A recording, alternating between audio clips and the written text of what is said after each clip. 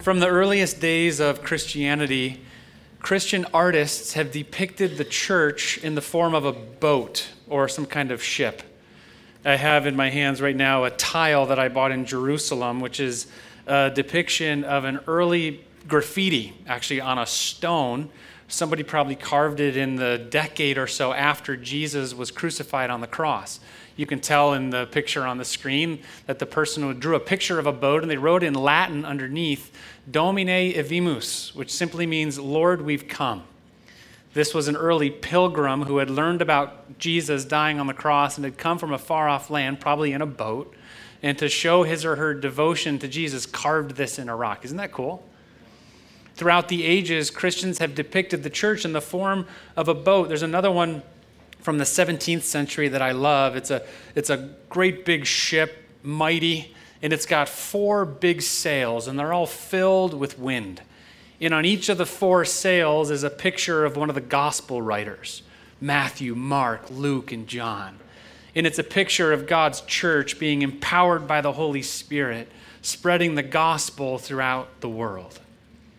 So being a Christian is like sailing on a boat. Isn't that wonderful? But what happens when the storms come? Where is God when the ship wrecks?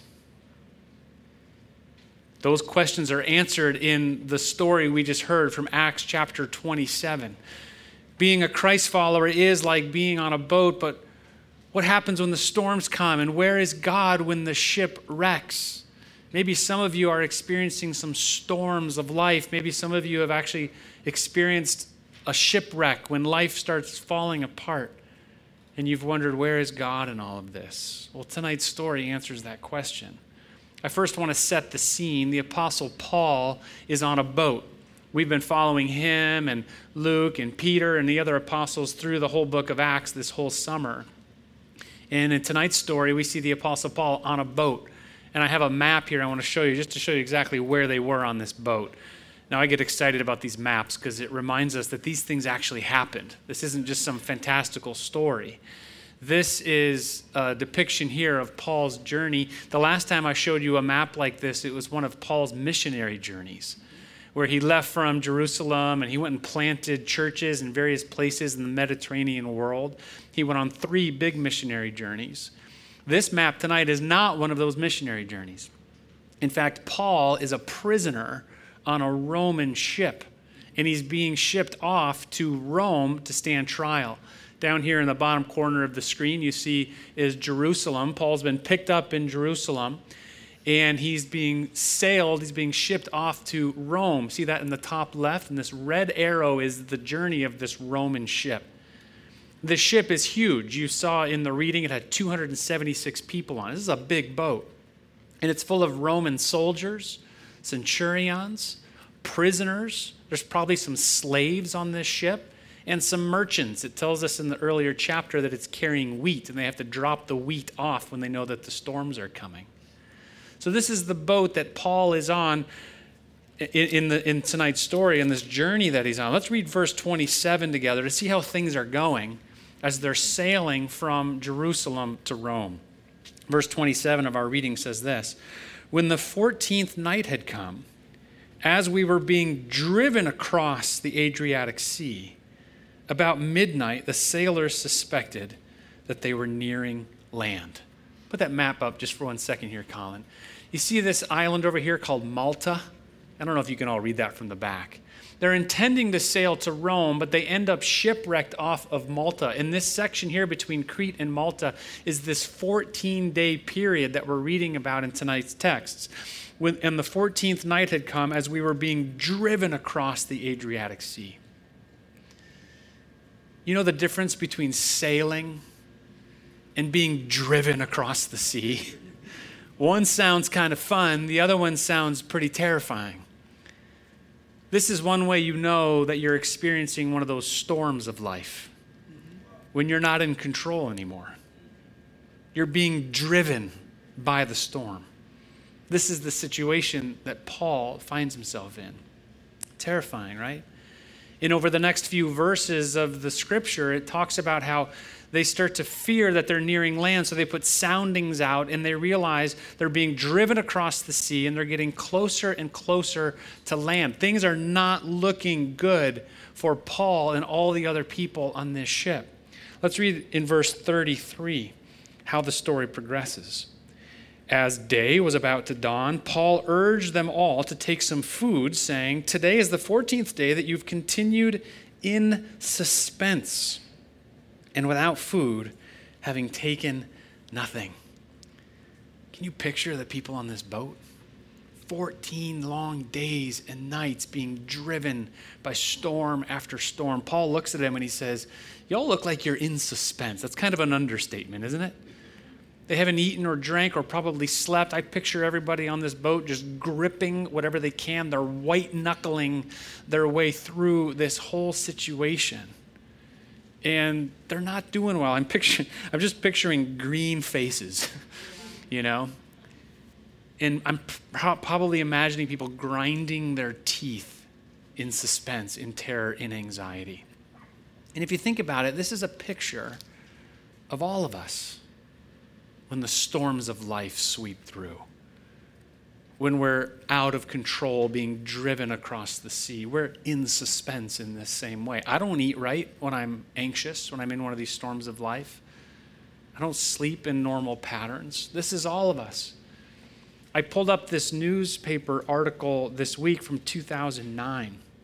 2009, if you recall, was right after the big financial crisis in our country. There's a storm that swept through our land. Y'all remember it? How could you forget? In 2009, I pulled up this New York Times article, and it was a report from dentists across the country.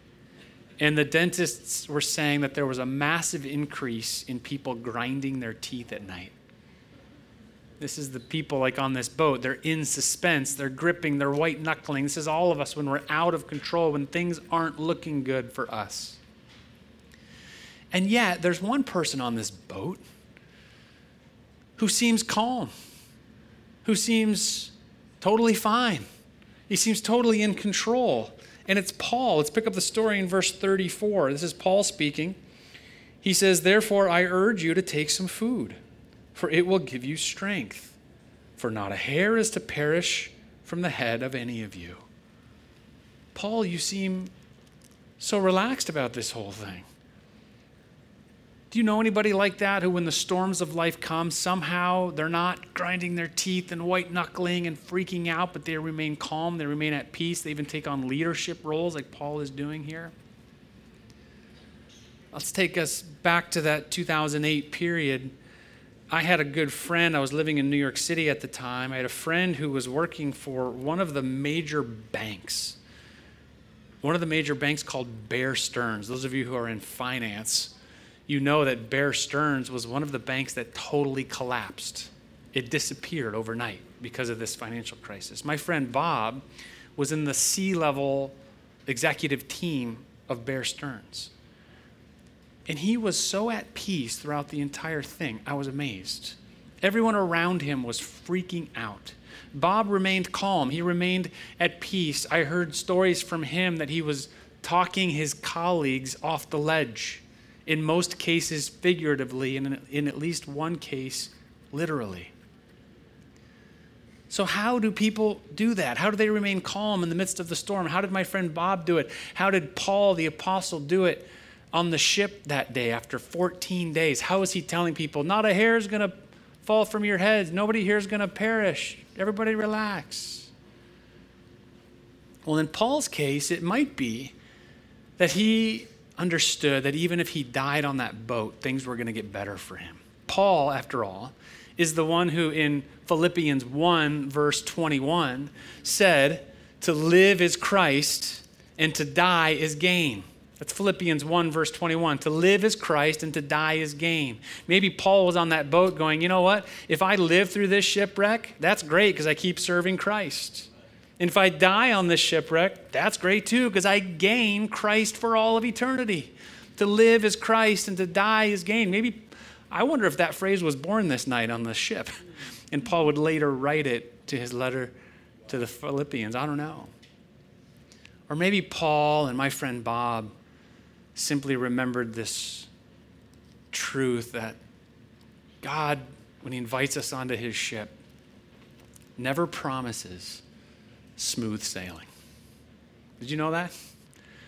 God never promises smooth sailing.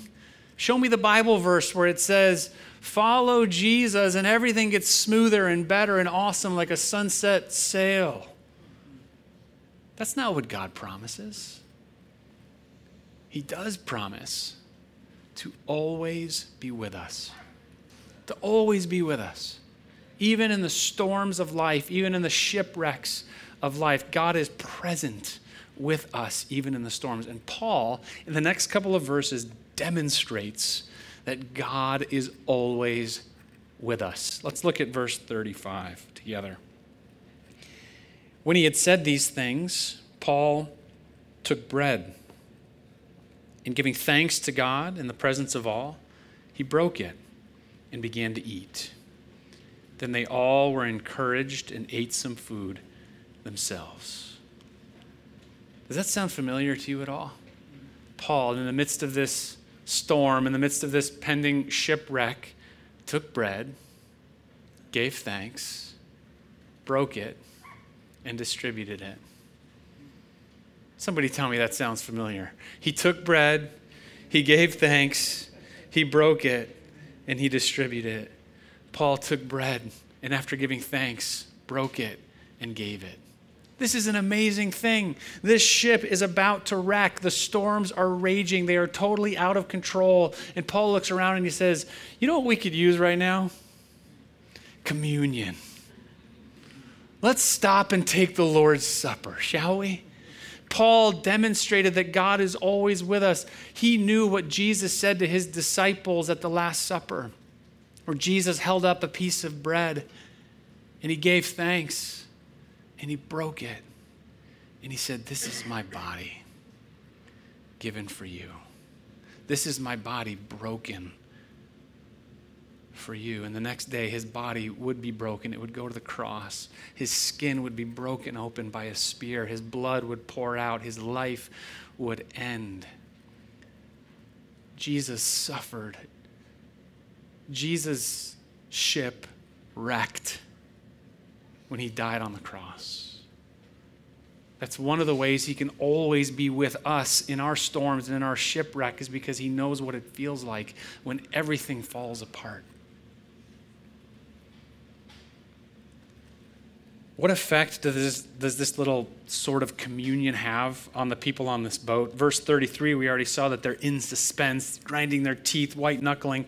Verse 36, it says they were all encouraged when they ate the food. It's almost like a before and after picture, right? They're on the same boat. The same winds are driving them across the Adriatic Sea. The same land is about to meet their boat. They're all in suspense. They're freaking out. They're grinding their teeth. Paul breaks some bread and hands it to them. And they all have a little piece of broken bread in their bodies, a little reminder of God's grace, of God's presence. And now they're encouraged. They're encouraged now. Just a simple little meal. A simple little reminder of the grace of God.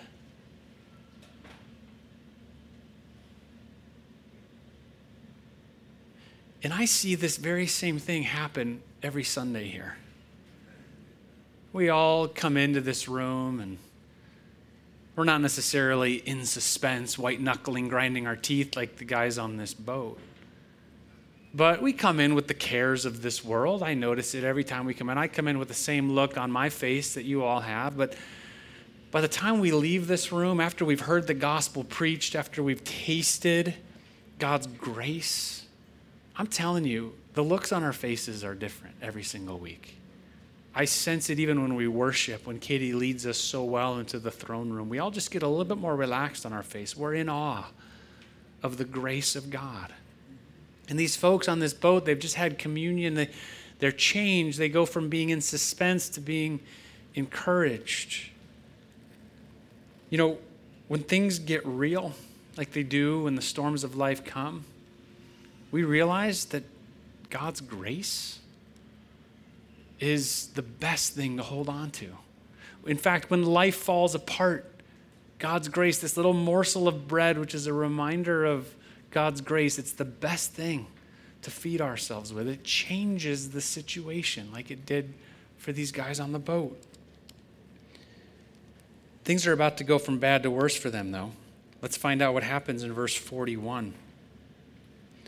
But, striking a reef, they ran the vessel aground. The bow stuck and remained immovable, and the stern was being broken up by the surf. Do you ever have moments in life like this? This is an intense situation. The front of the boat is stuck in the coral, the reef, and the back of the boat is being torn to shreds by the storm. Do you ever have a moment of life like this where you're at the same time stuck and everything's falling apart? This is what's happening to this boat. It's an intense situation. They're stuck and being shredded by the waves. Verse 42. The soldiers' plan was to kill the prisoners, lest any of them should swim away and escape. You see, Roman soldiers knew that if their prisoner escaped, they would die. So they're freaking out about that. Verse 43, but the centurion, wishing to save Paul, kept him from carrying out their plan. He ordered those who could swim to jump overboard first and make for the land, and the rest on planks or on pieces of the ship. And so it was that all were brought safely to land. I want to pause right there and have us really picture this. Can you picture this boat being torn apart? 276 people overboard. And now they're all about to float or swim to the shore of Malta where they weren't intending to go. And what are they grabbing onto? These planks of wood, these pieces of this broken vessel. Now, I want you to really picture everybody out there in that water. Who's in that water? Everybody. Soldiers, centurions, slaves, free, rich, poor, Gentiles, Jews, probably some Greeks in there. And you know, out there in that water, they're all equal, aren't they? It doesn't matter who the captain is or who the slaves are. They're all floating on these planks of wood. They're all just as desperate as the people next to them. All they have is a piece of wood to carry them to shore. They've got a broken piece of bread in their belly, and now their only hope is a broken piece of wood in their arms. You all know by now, if you've heard my preaching, that sometimes I like to ask myself, who am I in the story? Who am I in this? If I was there that day. And I'd like to say, I'm like the Apostle Paul. I keep cool in the storms of life. And I'd like to tell you all to go and do likewise. Be like Paul. But on my worst days, on most days, I'm like one of these people. When life falls apart and I'm grabbing onto, I'm clinging to just a little piece of God's grace. You know, all those people floating there in the water after this shipwrecks, it's me and it's you. And hear this now, hear this. We have a piece of wood. That's our only hope of getting home alive. That piece of wood is the cross upon which Jesus died. That's our plank of wood. Sin has come and wrecked the whole thing. Our lives have fallen apart. The storms have come. We're out of control. But he's given us his grace. We see it in a broken piece of bread, and we hold on to it in his broken body, which died on that cross. And we have that piece of wood as our safety home into eternity. And guess what? At the foot of the cross, we're all equal. Just like the folks who've been shattered and scattered off that boat. Doesn't matter if you're important. Doesn't matter if you're rich. Doesn't matter if you're poor. You need that plank of wood. You need the cross. It's the great equalizer. It's like being in the family waiting room of a cancer ward. I've been in those rooms. Doesn't matter what your bank account is in that room, does it? You're just as desperate for the one you love to live. We're all equal at the foot of the cross. We all need that peace, that morsel of his grace.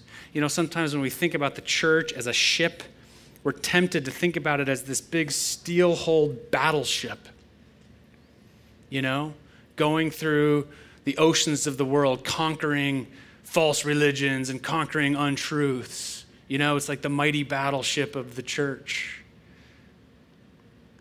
But what if the church instead is this broken vessel where we're all equal and we all need the cross as much as the person next to us?